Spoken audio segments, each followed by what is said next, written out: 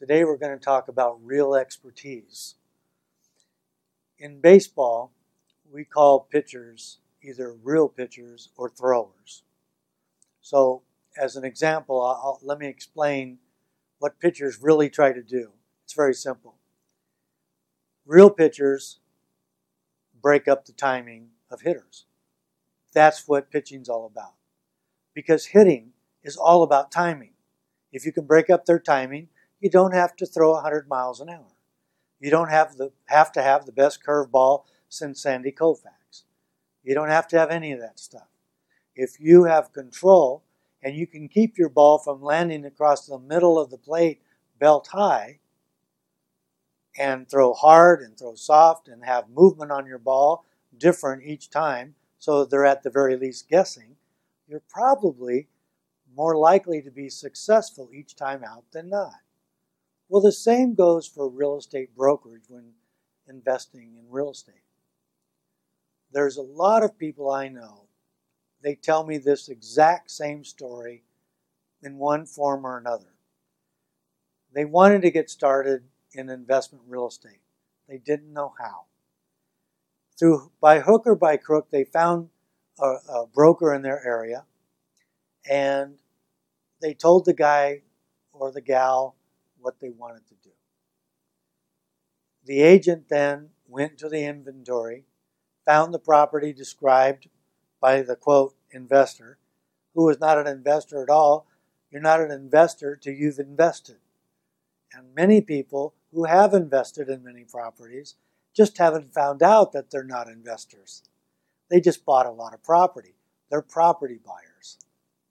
What really happens is this. They've entered into a situation where they've hired a broker to advise them who's not advising them.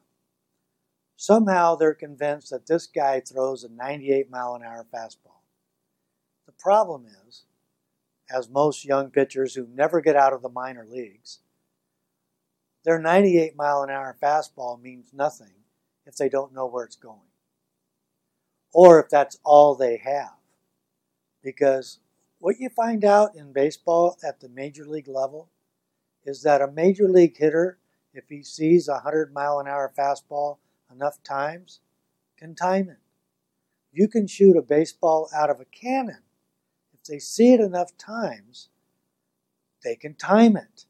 And the ball generally comes back off the bat faster than the 100 miles an hour at which it came in. So here's my point. Real expertise means that the investor is not telling the broker what to do. Because that means the investor, either in reality or only in their mind, knows as much or more than their broker. That's not a healthy position.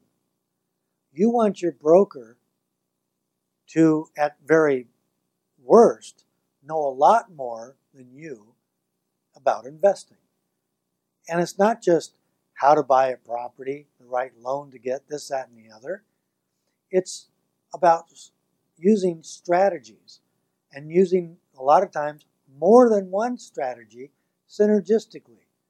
They need to understand that, because otherwise they're just like the pitcher that can throw 100 miles an hour and never got out of the minor leagues. When you're looking to invest, and frankly, what's worth more to you? What has more value to you outside of your health and your family's health than your ultimate retirement income? Because that dictates not only how you spend your life after work, but it also dictates that you can stop working. You know, people make that assumption.